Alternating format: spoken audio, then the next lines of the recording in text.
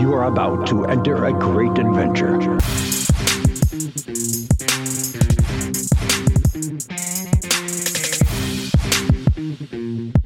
This is Strutting from Gorilla. Hello, everyone. Welcome back to another episode of Strutting from Gorilla. As usual, Mikey Cash is here in the big boy chair. Along with me is Big Vito. What up, Mikey? Hey.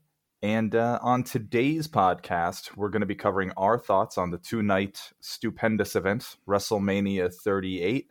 We're going to talk about some of our highlights, some of the themes of the nights, and we're also going to provide a special review of the Gorilla Crew's very first AEW Dynamite show from Boston on April 6th. Now, before we get into the meat of the episode, let me just remind you guys where you can find us on the socials, on Facebook at SFG Podcast, on Twitter and TikTok at @from_gorilla, on Instagram at SFGorillaPod, and our website, struttingfromgorilla.com. And leave us a 5-star rating and review if you're listening on Apple Podcasts. We would really appreciate it. All right, without any further ado, let's jump into the episode, Vito. I'm ready, Mikey. I am too. What a week of wrestling. I know. I mean, what a week. I got to tell you, it's way too much. It was a lot. Were you as exhausted as I was after Wednesday night? I don't know if exhausted is the word, but it's almost like wrestle overload. Like my brain could only handle so much. I don't know what you were doing in preparation, even for WrestleMania, but I was just watching. I started watching the very first WrestleMania and just started going through just to get myself in the mode. I was really excited for WrestleMania because, as you know, and I think the listeners have heard this too, I have a WrestleMania party every year. So and it was fantastic. Let me put it this way. It was stupendous. It was stupendous. But yeah, I felt like overload is a good word for it. I think by the end of last week, I was sort of in a mode where I said to myself, all right, I think I need to put my foot on the brake here a little bit. Yeah, I feel like I'm the same way. It also didn't help that the wrestling event we attended was 6 hours long almost. It was like one night of WrestleMania. Yeah. On a Wednesday when all of us, old folk here, had to work the next morning. All of our mid to late 30 folks here gotta get to our jobs in the morning. Yeah, I mean, I know we'll get to the AEW part after we talk about WrestleMania, but the original crew, the OGs, were back together at AEW, and it was great. Some of us enjoyed it more than others, per usual, but we had a good time, and we got to see each other at the WrestleMania party, which was awesome. You threw a great bash, and Thanks, man. It was a lot of fun. I loved it. Yeah. So, my thoughts on WrestleMania is better than expected, right? I thought it was the best WrestleMania they've had in years. I think a lot of people thought that. Yeah, I still don't know how I feel about the 2 days. It's kind of cool because you get the time that you need. Like, matches don't feel rushed to some degree, and more people get on the card. I still just think it's too long. I don't know how to fix that because it's like weird. Yeah. I enjoy it, but I don't enjoy it. Like, it's a weird mix for me. I don't know how you feel about that. I think you're right in some regard. I think it's a very much almost like a gauntlet that weekend of wrestling. And if you can get through the gauntlet, it's great. But a lot of people don't have the attention span. Even diehard wrestling fans, you get tired. It's a lot to process. It's a lot to take in. And I can't imagine what it's like being in the crowd if you were there for both nights. I know some folks that I've spoken with that were there, they only went to one night because they didn't feel like they could actually commit themselves to the energy needed for 2 nights of WrestleMania. And I don't blame them, quite frankly. But I also don't think it's going to go away. I think this is something, New Japan had done this for years and years before WWE ever got on board with it. And I don't see them going away from it anytime soon. They get more matches on the card, and I think in their eyes, they get more money. Oh, that's Saturday night show. Ding, ding, ding, ding, ding, ding. You just hit it. What did they ended up selling like 155,000 tickets? Yeah. On another note, I just read from their own like Twitter or whatever that apparently they had more social media engagement than the Super Bowl this year. Yeah. Well, again, you look at it this way. When you have to have a guy that is 57 years old headline WrestleMania, he still brings eyeballs, man. I mean, he was the reason I stayed up that late, and I'm sure many, many others did that as well. Yeah. So, no, I again, my thought process in all of it was that it was better than expected. I give it a solid B+. Big time. To an A-. The matches were great overall. What was your favorite night of the two nights? Well, I think when we originally talked about this on our way to AEW and we had a ride along that we didn't record again. I originally said night 2 was better. Yeah. But going back and really thinking about it, I actually enjoyed the matches on night 1 better. But there were some great parts of night 2 that we'll talk about that I enjoyed a lot too. But it's a lot when you think about, okay, SmackDown's Friday. So you have 2 hours of SmackDown. Rampage is on if you wanted to watch Rampage. Then you get into Saturday and they move the NXT event to the afternoon. The day of WrestleMania. Which I didn't watch. I saw some highlights. I mean, NXT is kind of It was a good show. It was a good show. But I felt like they got a little bit of the shaft there. Yeah. And of course they were actually at another venue. They weren't recording down in, I think, Tampa. Which was also strange. NXT records. Yeah. So, I mean, I kind of felt for him. I think it was the same venue that SmackDown was in. I think they just had it for the next night. But that makes sense. Still strange. Yeah. I mean, having a wrestling event at noon. So imagine if you go NXT at noon, and then you have WrestleMania at 6? Yeah, and then you have WrestleMania. God, yeah, but then you have 6 hours long. Yeah, but then you have WrestleMania the next night, and then you have Raw the night after that. Then 2 days later, you got AEW. Like, it's just not that AEW really counts towards all of this, but as a fan, it does, right? Yeah. And how spoiled are we that we're complaining about too much wrestling? Well, yeah, but we've talked about this before. Like, when I was a kid, it used to be Monday Night Raw. You get excited for 2 hours of Monday Night Raw, and then you have a pay-per-view. I guess they were every month. But the pay-per-views meant something. And now it's just like, there's so much content. It's tough. And we've talked about this before, but let's continue on the positive note with WrestleMania. Okay. So you like night 1. I agree with you. Yeah. I liked night 1 better. Yeah. Let's get into some of the matches though. What were there any matches for you, Vito, that stood out? Well, I know you're going to talk about them, but I would say the women's matches were the highlights of the night. Agreed. They really stood out the most to me. I'm trying to think what other matches were on there that I really like. Oh, obviously, I stayed up to watch my favorite was the Austin KO. And what impressed me about the Austin KO match is that Austin obviously looks slow, right? Like, absolutely. But you could tell he was giving 110%, man. Oh yeah, he wasn't messing around. No, but like, it's almost like he didn't miss a beat. You just, like, you could take the Austin that was there 19 years ago and the Austin that was there at WrestleMania that's 20 years older, and you wouldn't skip a beat other than he was a little bit slower than normal. Like, he still stomped a mud hole. He was taking suplexes on the steel. And my thought process on that whole thing going in was, okay, here we go again. I feel like I could have, told you what was going to happen beforehand. Austin comes out. Yep. They get in an argument. They do a beer bash. He stuns Owens. And they actually went into a match, which was great. And I don't think Austin's going to wrestle again. I think it was more of a one-off where he's even said it, where it's like, okay, I'm in Dallas. It's full circle. And I feel like this is more of a better ending for him. Like, his real ending was at, WrestleMania with The Rock, right? Yeah. And this ending, his last proper match. This was more of like a happy, I'm going to do this for the fans. I'm going to do this for me. It's in Dallas. It's where I started. And I can go out and give them something that's a little bit unique.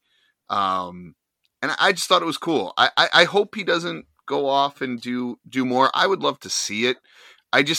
The quality was there, and I bet it took him a lot to work up to what he did there. I don't know your thoughts on it. I think I agree with you on a lot of those points. My only thing is I also agree that I don't think he should do it again. With all of what you just said, all the prep that he did to get to that match, he doesn't need to do it again. It was enough. I had my trepidations about it as it is, because I was worried about how he was going to look. And I think he pulled it off. He took 2 suplexes onto the concrete. Yeah. He was really pushing it. And because he probably, we have no insider knowledge, but I'm just imagining that he probably wanted Owens to look good too. He didn't want to just squash the guy and make him look like shit, because you don't want to ruin Kevin Owens, who's going to be there after WrestleMania. So I think Austin approached it with a level head.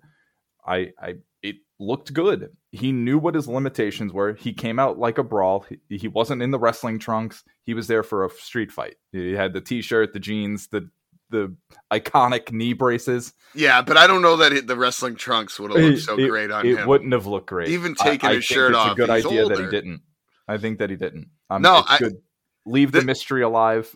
He looks like he's got the good arms going. So he looked in great shape. Yeah, he looked in fantastic shape, and the most iconic part of the match, and one of my favorite parts, was when he put Kevin Owens on the ATV and they drove up the ramp. I think I saw some meme or something that it was like, when your buddy's drunk and you got to get him home. It was like, even though it was Austin who crushed, I think, 30 beers throughout that match. But I just hope that some of the superstars watched his psychology. I mean, you take 20 years off and you come back and you still got it like that. It's impressive. And I know it wasn't it was a short match. I mean, you take it with the expectations. It went far and above my expectations of what I thought was going to happen. It was still almost 15 minutes. That's a solid amount of time for somebody who hadn't been in the ring for 20 years. Yeah. No, and you get, like you said, you got to give Kevin Owens some credit on that. He was part of it, and I thought he did a great job, and it was a good moment for him. Yeah. I would have loved to have seen CM Punk versus Austin years ago too. I thought that would have been kind of cool back in the day. But I do think it was a great opponent. I thought Kevin Owens did a great job, especially with his segment when he was Stone Cold. He came out as Stone Cold. He did a great job, man. It was well done all around. Yeah. Now, so I'm with you on that one. For me, like you, Vito, there was a couple of match highlights, like outside of Austin and KO. Obviously, I think a highlight for people was probably seeing Logan Paul and The Miz. It wasn't necessarily for me. It was fine. I was glad that The Miz turned on him at the end of it. Actually, I thought that was a good move.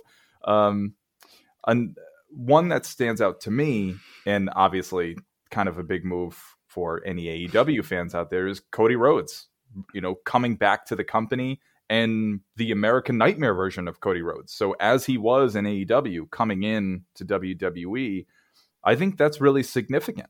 A lot of people were concerned that he was going to go back to Stardust or whatever the hell he was doing back in the day with Legacy and Ted DiBiase and stuff. So I thought it was really cool that they didn't try to water it down, at least for that night. They let him come out, his music and all, and the crowd was really into it. And I kind of found myself just happy for Cody. It seemed like just a nice moment for him to have that, and him and Seth had a really great match. I ended up watching it twice because the WrestleMania party, for folks who don't know, can sometimes get a little out of hand. So I needed to revisit the match on Sunday morning. But it was really well done. I think they put together, they structured that match really well. Both guys looked good. There was the story there of Seth saying to him, "Hey, welcome back to the big leagues." Bitch. So there was that already. You kind of Seth working a little heelish on him. I thought it was really well done, and I was legitimately surprised that Cody got the win. But I thought it made it seem impactful then that he came back, rather than he shows up as this novelty act and then just gets knocked out by Seth. So I enjoyed that. That was one of my favorites. I would agree. And what made that even cooler was his kind of ode to his father, right? And he says it in an interview. And you can love Cody, you can hate Cody. But what was cool about it is that essentially McMahon told him, like, hey, you did it. You know, you went out, made a name for yourself. You did a great job. We want you back. And they rolled out the red carpet for him. Yeah. And I think he looked at it as, I have a moment here where I can take this leverage, go back to the place where I started. My family has roots here, especially his dad. And I think a lot of it before was he didn't want to live in the shadow of his dad. Yeah. And I think now more so because he has that little bit of star power, he's able to give that ode to his dad and embrace that. And I thought it was a very cool moment. He seems so much more comfortable with himself. And I think that's sort of what you're seeing there. And I could imagine, as much as we give Vince shit, I imagine that he can pick up on that and say, all right, well, I think there was an interview that Cody did where he said to him, I want to keep the music. I want to be who I am. And Vince basically said to him, well, that's what we're buying, is that package. So he didn't want him to change anything, I think, which is, hey, whatever. We know how we feel about Vince. And I know I always have to preface that, but there can be moments where Vince, I think, is kind of how he used to be and can see that for what it is and say, that could be money for me. So just keep doing that. Agreed. I just hope they don't overexpose him and he doesn't become the person that people are going to boo again like they did in AEW. Yeah, he loves for a guy who, in some ways, I know we've talked about the fact that for somebody who came off hating Triple H, he would sort of present himself like Triple H in many ways. And now finding out in this interview that Triple H was his favorite wrestler and makes a lot of sense. Now it makes a lot more sense. Yeah. It doesn't. There were still issues with it, but at the same time, I think it fits the bill. It honestly fits the bill. So. I'm curious to see how like the dynamic in the locker room changes though with that. I mean, you almost looked at as like a traitor. Are people gonna welcome him back with open arms? And what's funny is he went to the guy wrestled the guy that I think would have the biggest problem with that, right? Seth Rollins. I mean, he's said it many a times about AEW being a minor league system kind of. And that's what they all got to do, though. Yeah. I mean, I got to tell you, that match was pretty hard hitting. And I wonder if it was purpose. Like, you look at Cody Rhodes, he was beat up. His face was pretty beat up after the match. Yeah, so. He had a knot over his eye. Yeah. Yeah. So I'm happy for him. I hope it works out. I hope they continue to do him justice here. And we'll see how it goes. I did hear in an interview, this is a little bit off topic, but I want to say it. This is kind of a good segue. Oh, us going off topic? What a shocker. I know, but I heard something about how WWE is going to change the way they do things, where before they were, I think Vince Russo talked about it on his podcast, and you can take what he says with a grain of salt. I don't care. Bro.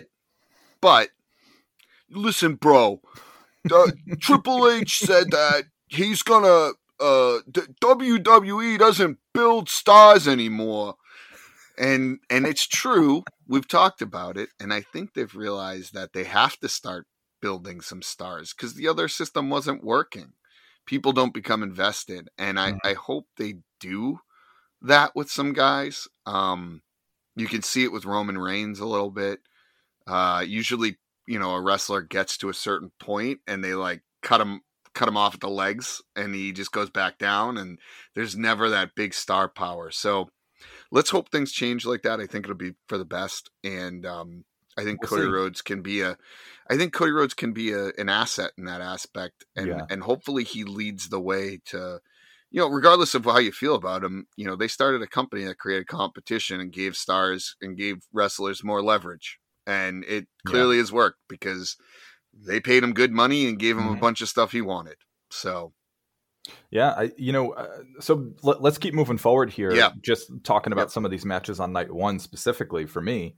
I'm with you, Vito. I think, quite honestly, looking at both night one and night two as a whole, the women's matches were, I think, quite like the strongest. Agreed. of all the matches on there, with maybe the exception of Austin and KO. But even that, I feel like storytelling wise, Charlotte and Ronda, Becky and Bianca especially, that could have been a main event. I mean, quite honestly, that felt more like the main event of WrestleMania than even some of the Roman Brock stuff. Agreed. I mean, you could say that the Roman Brock. I think our friend Mike Westcott there even said it best, that you could say the Roman and Brock match might have been the worst match on the card. It could have been. So I don't know. I can't sing Bianca and Becky's praises enough. I just think they really were given the freedom to tell the story that they wanted to tell with this match. And that story of Bianca just being this dejected wrestler after that surprise win and return from Becky at SummerSlam the year prior, and the fight that she had to get back to that top spot again, the fight that she had to get back into the championship with Becky, and Becky playing such a good heel. I mean, she's a good heel, and unlike when she first became the man a couple years back, the crowd was like really into that. This is a little different. The crowd was actually behind Bianca, and that's a credit to Bianca to be able to do that, because you and I both know that sometimes the way WWE will book a babyface that makes them turn into a heel, the crowd will sort of reject it. But there's something about her that's very genuine. And I think the crowd just picks up on that. It's not bullshit. She is who she is. She's a fucking badass. And they liked it. They wanted to see her kick Becky's ass. And credit to Becky for making the crowd want her to get her ass kicked. So that's it. They both filled those roles really well. They had really good psychology in that match. When I looked back on it, I had read that the producers of that match, I think, were TJ, Tyson Kidd. The name escapes me of the other producer on that match, but really well done of how they structured the match. It was, I thought it was quite honestly like one of the more perfect matches that I think Becky has had since in her time in WWE. And for Bianca, this is an early highlight for sure. Yeah, no, I couldn't agree with you more on all of that. Honestly, I thought they put on the best match of the night, and you could argue Charlotte Flair and they were right there. It was like they were right underneath. I would put them right underneath Becky and Bianca. Agreed. I mean, the other. I mean, even the Drew McIntyre Happy Corbin match. It wasn't fantastic. Cutting the ropes, but that was a cool moment. That was a cool WrestleMania moment. And that made up for the mediocre match. But I mean, what do you expect? I mean, it's Baron Corbin. How much can I? And expect? it's Drew McIntyre, and it is what it is. And even he proves the point. What you said before, he was a former champion, and they just sort of cut the legs out from under him, and he's wrestling Happy Corbin, and I know madcap asshole over there. Yeah, I know. And then you had the SmackDown Tag Team Championship match, which Rick Boogs. I feel so bad for him. I do. You know, I think he's an underrated guy. Like, I like him a lot, Rick Boogs. You know, I just feel so bad. Just like, I think he tore his meniscus or something in that match. He's going to be out for a bit. Yeah, it was a legitimate injury. At first, I couldn't tell on Saturday when we were first watching it, but afterwards on the Twitter machine, everybody confirmed that it was a legit injury. So yeah, that's just a bummer. And you mentioned the Logan Paul match, and you know my feeling on those celebrity matches, and more in general, I just don't like Logan Paul, and I think you're on the same page with me on that one. Yeah, he's an asshole, but it makes him a good heel then.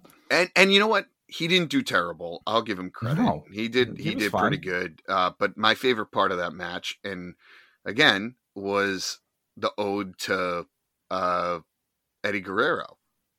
Right, between Dominic and Rey Mysterio, they came out in those garbs, right? Yep, exactly. Which was a cool moment. So, and it wasn't an awful wrestling match. And you're not going to have bangers for every match that you have. I don't think any WrestleMania has had that. When you have Rey Mysterio in that match, it will not be terrible. No, right, agreed. Even at whatever, how old he is, like late 40s, early 50s. I think he's 47. Yeah, and he gets to wrestle with his son, which is a very cool moment. So, yeah, night one, overall very solid. And then any highlights of night 2? Yes, very much so. I think my favorite match of the whole WrestleMania was and this is going to cause some controversy. I know what you're going to say. Yeah, it's Johnny Knoxville and Sami Zayn, and I was dying throughout that match. I was laughing so hard. It was like exactly what it needed to be. Yeah, it was perfect, dude. And screw Jim Cornette, who says it's like an abomination to wrestling. Like, no, it's not, man. That is wrestling in a nutshell.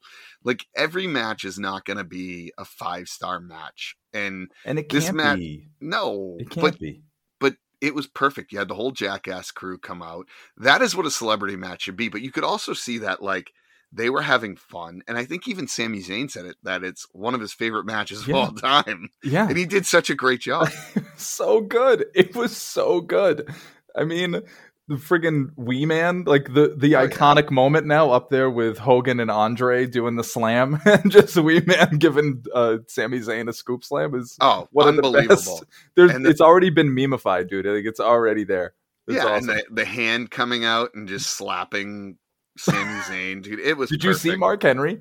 He commented on it on Twitter, and he just tweeted out, "All I do is produce generational talent." It was like, it's Mae Young in Mark Henry's hand. Yeah, so good. I thought, the Raw tag team match between RK Bro and the Street Profits and Alpha Academy, I thought that was a decent match too. I mean, the Alpha Academy's really growing on me. Thank you Ashish. It's like Kurt Angle 2.0 in some ways. Yeah but I thought it was a decent match. It started off the night, I believe, so overall I'd say night 1, like we talked about, was better, but the one match that really surprised me was Pat McAfee versus Austin Theory. We would be remiss if we didn't talk about that. Yeah, and I didn't realize Pat McAfee was such a wrestling fan. I thought it was one of those things where he came on board. It's a name who is a celebrity to some degree. Not a celebrity, but he's a well-known sports name. He came in, he's a decent announcer, and he's gotten better. But the guy just has such a passion for wrestling, and I didn't realize it. And he did a damn good job. Oh, he did great, man. He again, I wouldn't count him as a celebrity per se because he is working for the company. He's a punter for the Colts. Yeah, but I do think that as a non-wrestling person coming in and having a match, he did really well. And Austin Theory had a good match. I thought it was good. The biggest surprise of the night was Vince getting in the ring and kind of wrestling. Well, wrestling is a quote unquote word there, but loose term for Vinnie Mac.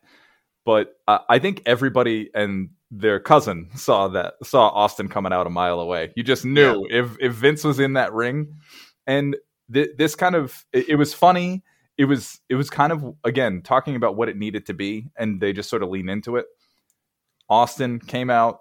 Vince took the worst stunner of all time. I think he outdid himself on previous stunners by screwing this up, and Austin just had a great time with it. He's sitting there laughing, enjoying himself, chugging tons of beer, stunning Pat McAfee, stunning Austin Theory. We can talk about a couple more matches in a second, but I wanted to just touch on this what we were talking about on our ride along that we never recorded. Yeah, was that WrestleMania, I think, was good this year because there were themes involved. Yeah, and there was themes to both nights. And night 1 was way more pro wrestling heavy. And I think you saw that in the matches that were presented and how they were presented. You saw night 2 is much more sports entertainment. And in the same way that the matches were presented and everything. Even if you look at, Austin was on both shows. But if you look at the way he was presented night 1 in that main event segment with Kevin Owens and how he was presented in night 2 when he comes out and stuns Vince, way different Austin. Agreed. A way different Austin. And I just feel like that's my primary example of the themes of both nights. And I think that's why it worked. because it's almost like you are watching a circus act. If you don't like this piece, you might like this piece. If you don't like this, you might like this. Yeah. You know, we criticize WWE and wrestling all the time, but you know, I'm not ignorant to the fact that what I like isn't what everybody else is going to like. So right. I thought this did a good job of you know, covering the bases. No, you said that to me, and that made a lot of sense. I didn't think of it that way until you brought it up when we were driving to AEW, and it makes a ton of sense. They did sprinkle in some wrestling in night 2. I mean, look at the match that I thought was going to be extremely underwhelming, and it turned into a really good match. Was Bobby Lashley and Omos.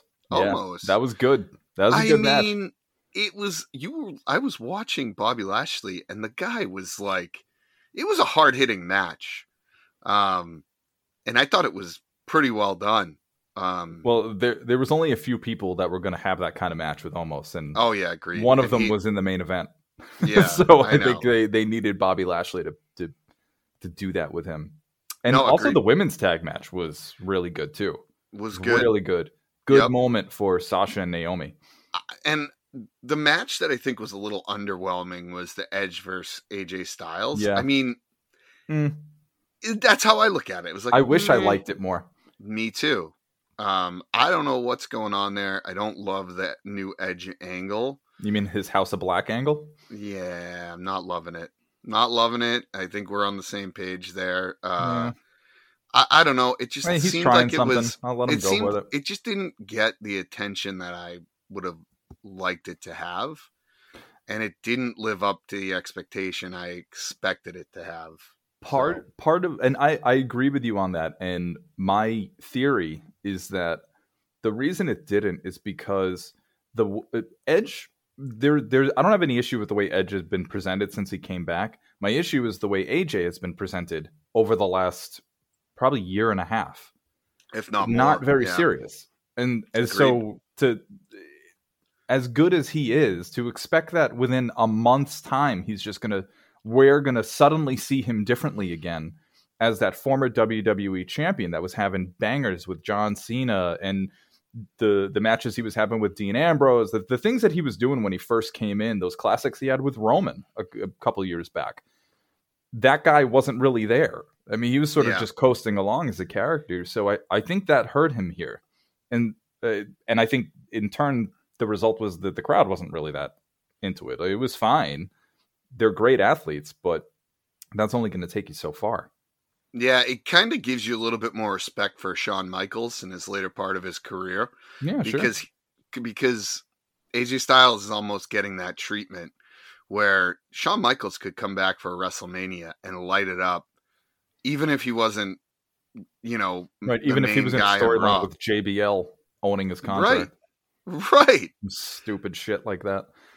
Right. But I'm just saying, like, Shawn Michaels could come back, not build up a big match, and then have a banger at WrestleMania. Yeah. And I'm not sure AJ Styles is that guy. He puts on great matches. I just don't think he's at that level, man.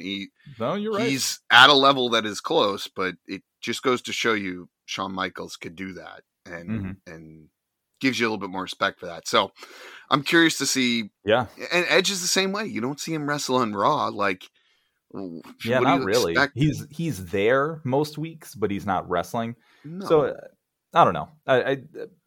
Who knows? Who knows where this is going to go? Yeah. And then obviously you had the main event that was, I'll be honest, I fell asleep for it. It was kind of underwhelming. It was beyond underwhelming. And I feel bad because I do think that's like the weirdest part for me is there was this like weird discrepancy where I enjoyed the story more than the match. I finally had them, Brock Lesnar and Roman Reigns, sort of displaying these characters that maybe I've always wanted them to display. I think it was sort of their prime characters right now in how they were presented. But it was like a couple years too late for anybody to really care about the match. And I feel bad for that. And it's not a knock on obviously Lesnar or Reigns. I just didn't feel, I don't know, maybe this was the first time I noticed that they don't really have a lot of chemistry. No. I don't know. I don't know.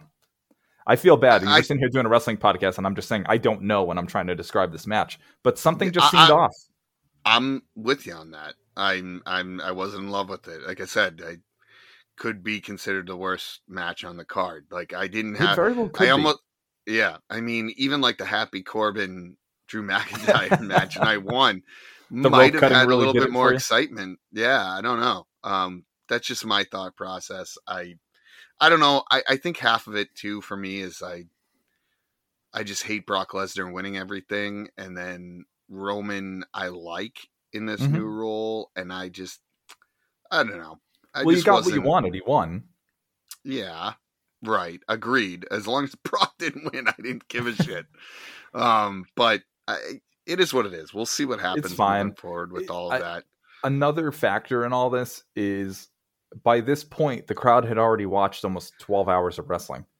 Yeah, that's it. That's the other thing. By Sunday night, by that main event, that's why I think those night one main events are almost the true ones, because I know the crowd is fresh. It's the first night. They're excited. Even if it's kind of longer, they're still way more engaged. Yeah, no, I would agree with all of that. Even which just explains night two why in general. Night two, in my eyes, had more gimmick matches, because you kind of needed some stuff to keep people intrigued. Yeah, no, I agree. Hey, the one thing that I thought was awesome, by the way, and I want to touch on it, is night two, Triple H came out at the beginning of WrestleMania, and I thought it was unexpected, and the way it was presented for him, everyone knew he had to retire because of his heart. Everyone heard the interview, at least most wrestling fans had. So you knew he was going to come out, and you couldn't open up a WrestleMania, especially night two, with like a sob story. So they had him come out, and he said it perfectly. He's like, I'm going to come out and address you the best way I know how. And he just introduced WrestleMania, but then he left his boots in the middle of the ring, basically signaling, yeah, I'm done. I'm done. And it didn't need to be said. It wasn't a sad moment. It was more of like, this is Triple H, the consummate professional, perfectly done. I do feel sick that he can't have like that final match. But I think everybody does. If he tries to do it. So pretty much would. Yeah. Did you ever think, in all the years that you and I have been watching wrestling and watching Triple H specifically, did you ever think that you and I would be like sad about the fact that he was retiring and thought that it was done well?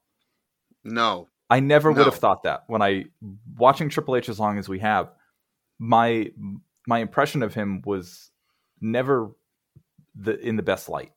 And I think over the last couple of years, especially with NXT, there's been a lot of redemption in my eyes with him, in his character of somebody who does care about somebody other than himself and wants to see other people shine.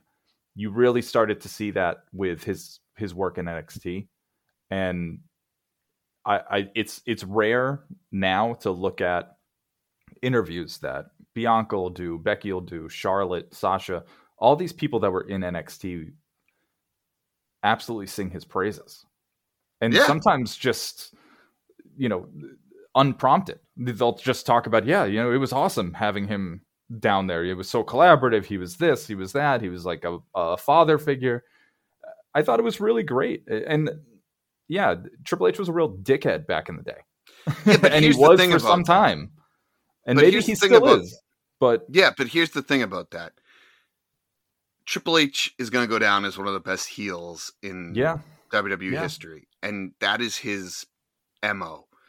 And he was great at the politic game backstage.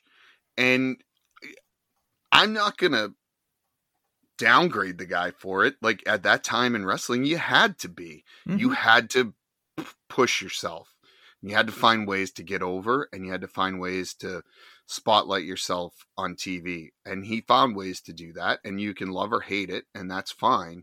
But at the end of the day, I do think he's a guy that really respects the business and did everything he can and would do everything he can to enhance the business moving forward. I truly believe that.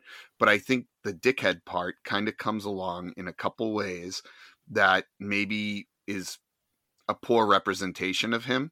I mean, the guy was trained by Killer Kowalski. The guy clearly does his research on, in-ring psychology, and he's passing that on to people. And I think he's a great mind to have. And I think the fact that he's married to the boss's daughter doesn't help his case. And it gets held against him a lot. And I think that's part of the dickheadness that you see. And ultimately, though, I think he's a big part of wrestling history. And I just think the way he did it was a great representation. It's like the consummate professional in baseball or sports that retires and doesn't need to say anything or do anything.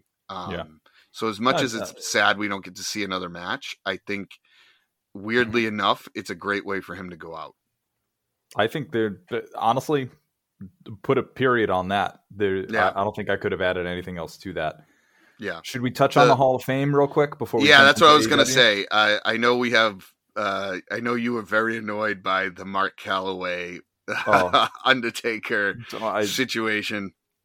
Oh my God! You want me to just go into this? Go ahead. Just open up with this. All right. Yeah. Why not? I mean, it was the highlight. First point, I want to just say I'm glad. Ultimately, I'm happy Vader went in there. I wish that he was there. I wish it happened while he was alive. Yeah. Scott Steiner being there. Awesome. Thank God for Rick Steiner keeping him in line, because you could tell a couple of times Rick was giving him the look, and I thought it was really funny. If it wasn't for Braun Breaker, I don't think Scott Steiner would be there. No, not at all. Not at all. And listen, what I'm about to tell you is just my personal opinion. I think The Undertaker's career speaks for itself. I think he absolutely deserves to be in the Hall of Fame, but his fucking Hall of Fame speech was awful. It was 45 minutes. 45 minutes. And people are probably going to say, well, he earned that because he wrestled for over 30 years and he was the foundation of the company. Bullshit. Keep it at 15 minutes tops. In my eyes, he was up there with Mr. T talking about his mom for 25 minutes. Okay. Like, cut him off, have Kane come out and just like drag him under the ring, and we'll never see him again. He was doing this like Tony Robbins impression, and it was giving some motivational speech about his 3 philosophies. I don't know why, but it bothered me so much. I know I'm feeling really strongly about this, and maybe I have no reason to.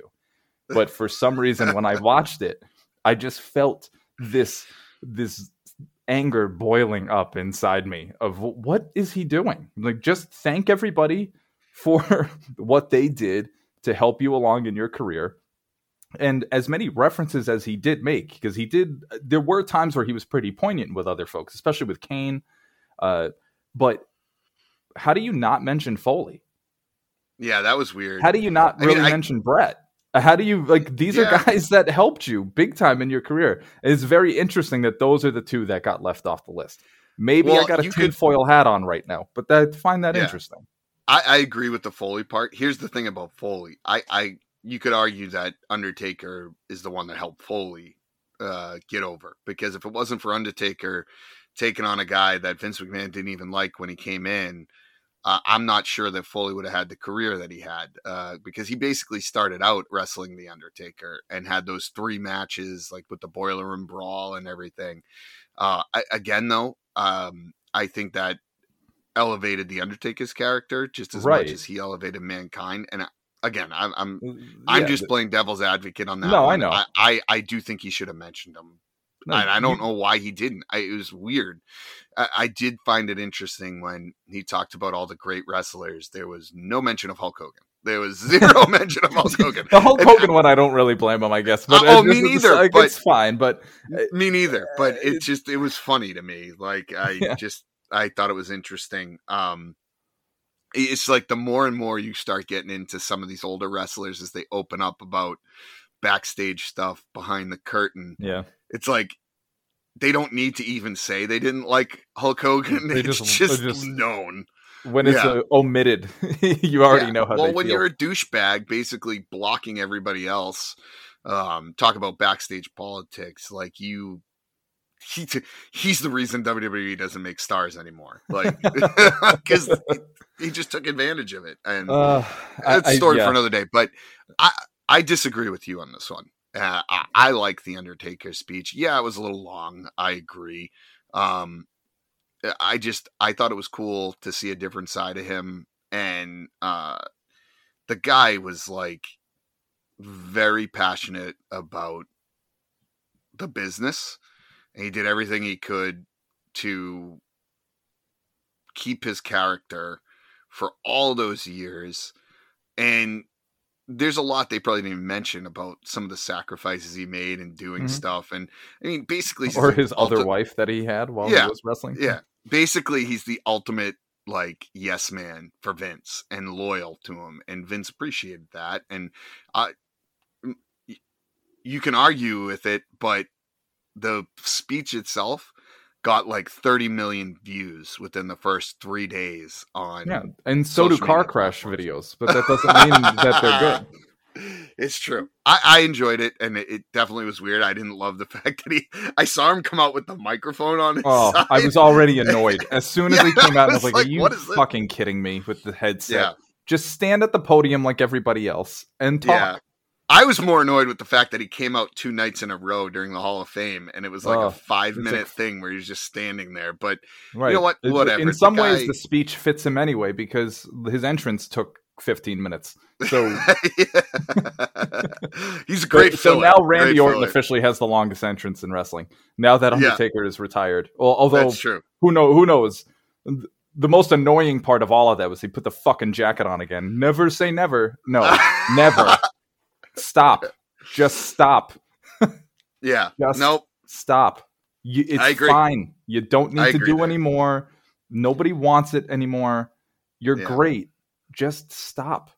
That's my advice to Mark Calloway. Just fucking stop, dude. It's fine. Yep. I like angry Mikey rants. You don't see it very often. I don't know why. I honestly wish that I could pinpoint what was happening inside me that's got me so amped up. It's okay. That's how I was with Bad Bunny, so I understand. Anyway, should we? Any other thoughts about the Hall of Fame, Vito? No, I think we covered it. I mean, I wish Vader's entrance. I know he couldn't be there. That's obvious, but I wish he had a little bit more to it. I thought the Steiners was great. I thought Sharmel's was fine. I thought she gave a great speech, but Booker T crying actually kind of got me a little bit. It's always kind of cool when you have those moments. So this is sweet. That was a sweet moment. Yeah, I thought it was fine. I thought this Hall of Fame was better than most. Probably because it was smaller. They usually have like that. Class. They need to keep it like that. Like we don't need to see all this other garbage. Like just a couple people, you're fine. And let the guys have their due. It gives you a chance to really focus on people rather than rushing people just to get them into the Hall of Fame. Like stupid. So I thought it was done well to some degree. Yeah. So agreed. My thoughts overall: WrestleMania, great weekend. Thought WWE redeemed himself a little bit with everything they did, and we'll leave it at that. In true abusive relationship form, now we'll come back. Gesture. We'll come back. We're on a high, and then they're just going to drop a turd right on our chest. But let's get into something else, Mikey. Let's the Gorilla SFG crew. Strutting from SFG, Gorilla does AEW Our crew finally got together to go to a wrestling show. And we were fortunate enough to get tickets to go to the Agganis Arena in Boston on April 6th for a Dynamite and Rampage taping. And AEW Dark. And AEW Dark. How could I forget? And and it was really great because not only were me and Vito there, but our other original two members of our crew here, Big Mangs and the leader of men, Bobby Stone. There was even a sighting of those two.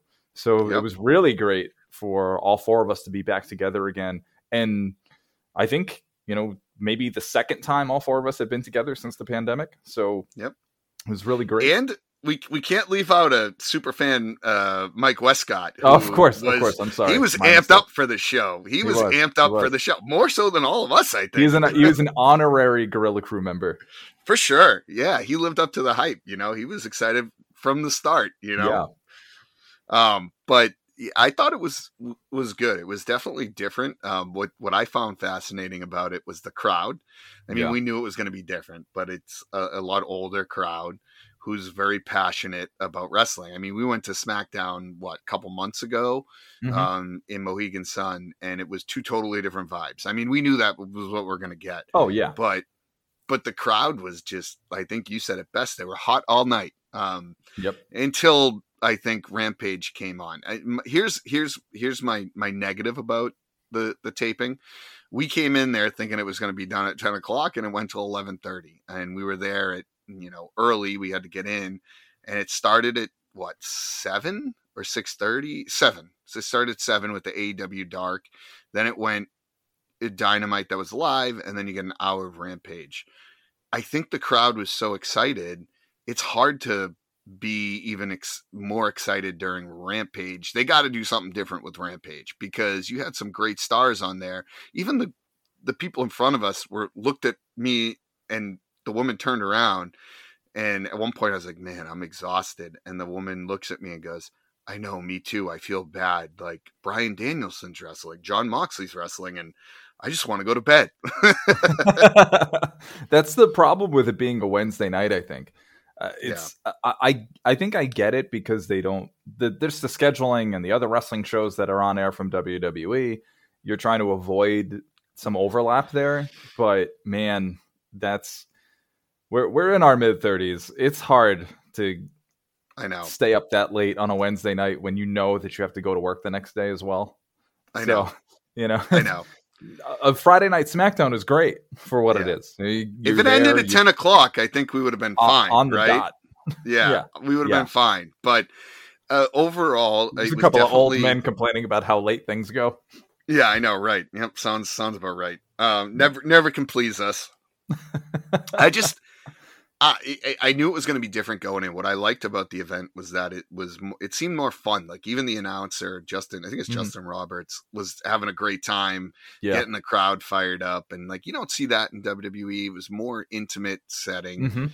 Big time. My complaint with it would be that, we talk about, you get like hits and misses with Dynamite. I'm not going to say this was a miss. I'm not going to say that it was a hit. It was like in between. It was good. The main event great match. Crushed it. Oh yeah, I mean the main event for both Dynamite and Rampage was fantastic. But you didn't have Punk, Jericho. I mean, there was a bunch of people. If you can't remember him, it doesn't matter that he wasn't there. Yeah, it's true. I guess it's true.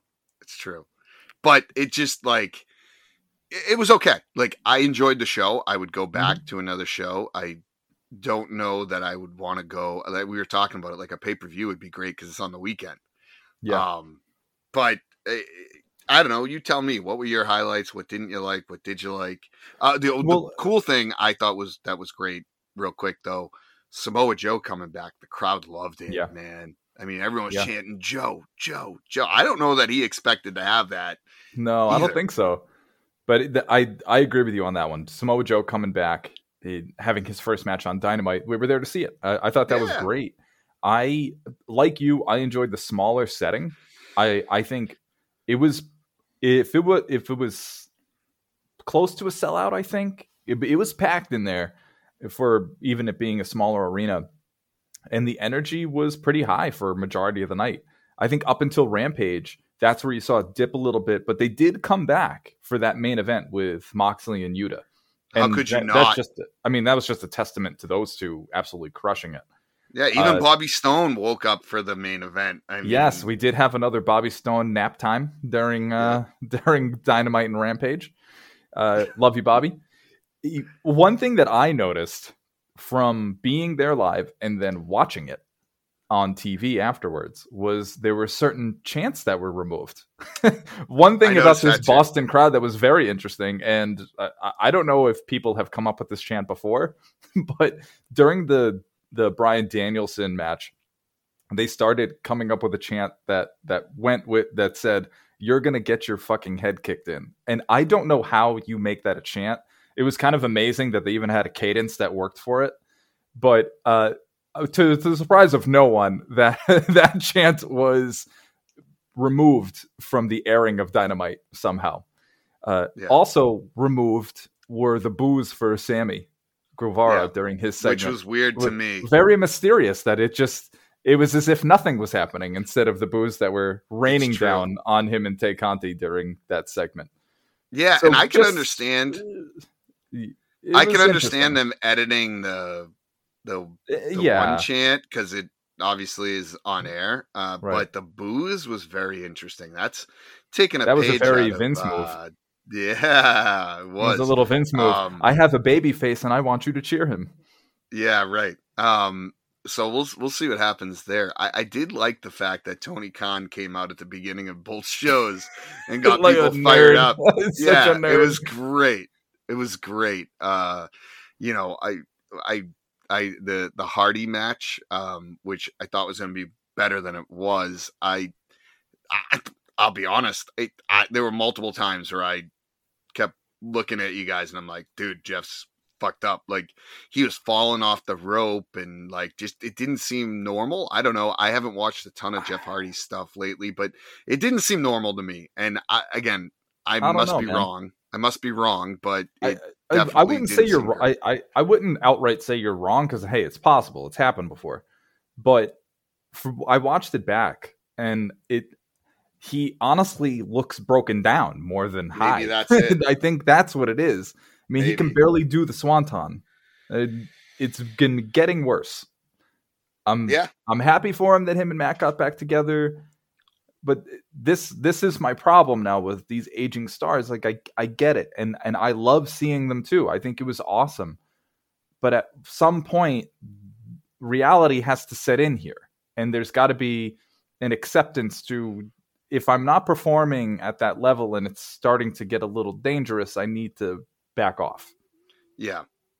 Here's the thing though, Mike. I think why I thought it was slightly underwhelming. Mm-hmm. And Vince always says this is like, you know, don't push too hard too fast. And AEW has done that for the majority of the last 2 years where maybe even it's almost 3, I think now, but where they have set the bar so high with these comebacks and, you know, these matches they've had. And it's like all of a sudden you have a Dynamite that doesn't live up to that to some degree and you're disappointed, you know? And I like the passion of the guys there. I like the way they do it. I enjoyed it. I'm not going to tell you I didn't. I just wish it was a little bit shorter. Me too. The Young Bucks match and the FTR match was fantastic. Yeah. But I also thought Jon Moxley and Yuta was a highlight on Rampage. They did edit that match as well because there was a point where Jon Moxley grabbed the blood and like licked his hand. Oh yeah, they show that on TV. They didn't show that on TV. Yeah. But they showed Yuta after the match, you know, smear his hand over the blood and he wrote what's like the Combat Club, like he wrote it on his chest. Yeah. It's pretty badass actually. It was a cool moment. I liked all of it. It was very good, but you know, there were just some pieces that was like, oh, what's going on here? And a lot of towards the end felt rushed, I guess you would say. They probably realized they were about to go over. Yeah, I know. So they probably needed to take it home a little quicker. Yeah, the other part we saw that was kind of crazy was the first match of the night. Layla Hirsch. Yeah, I feel so bad. I hope she gets well soon. She hurt her knee, flip, and she landed, and it was one of those non-contact injuries where she just like collapsed. And I'm pretty first match, 2 minutes in, boom. Yeah, wasn't a great omen for the rest of the night, but it turned out to be okay. Yeah. No, it was good, but overall, I had a blast on. Yeah, I had a great blast show there. It was awesome. I would go back again. Not on a Wednesday night. I'll go for whenever they do a live Rampage taping on a Friday night. Oh, you know, the other part that was a highlight, and we'll end with this, was Jay Stu. So if you don't know Jay Stu, he is a local producer for 98.5 The Sports Hub. Big wrestling fan. He goes out with the Calhoun crew. They talk about wrestling all the time. We happened to see them drinking beforehand at the establishment we were at, and then we saw him ringside, and I think there were more Jay Stu chants than anything. Yeah, he's something else, that guy. Yeah. I won't say even anything. He left. Listen, I've already had one rant tonight. I don't need to go into anything else. All right, that's fine. Fair enough. But yeah, I'd say it was a good week overall, Mikey. And what do we have next on the docket? Well, I'm glad you asked that, Vito. So we're going to get back to one of our kind of the bread and butter of Strutting from Gorilla, which is our Superstar Spotlights. And the next one will be a few weeks from now. We want to make sure we do this one right because they deserve it. We're going to be doing a Superstar Spotlight on Chyna and just her impact on the business and her contributions that I think for a lot of people go pretty unsung. So that's going to be the topic of our next episode. Love it. I'm looking forward to it. Yeah. So any final thoughts, Vito, before we say goodbye to everyone today? No, I think we covered it all. It was a great week overall. And I'm excited to see what's going to go on moving forward here. Yeah, me as well. Well, everyone, I'm glad you hung with us through the Mania Madness of this past week. And we will see you guys for our next episode. Take care. We now return your perception of reality to you. Until next time.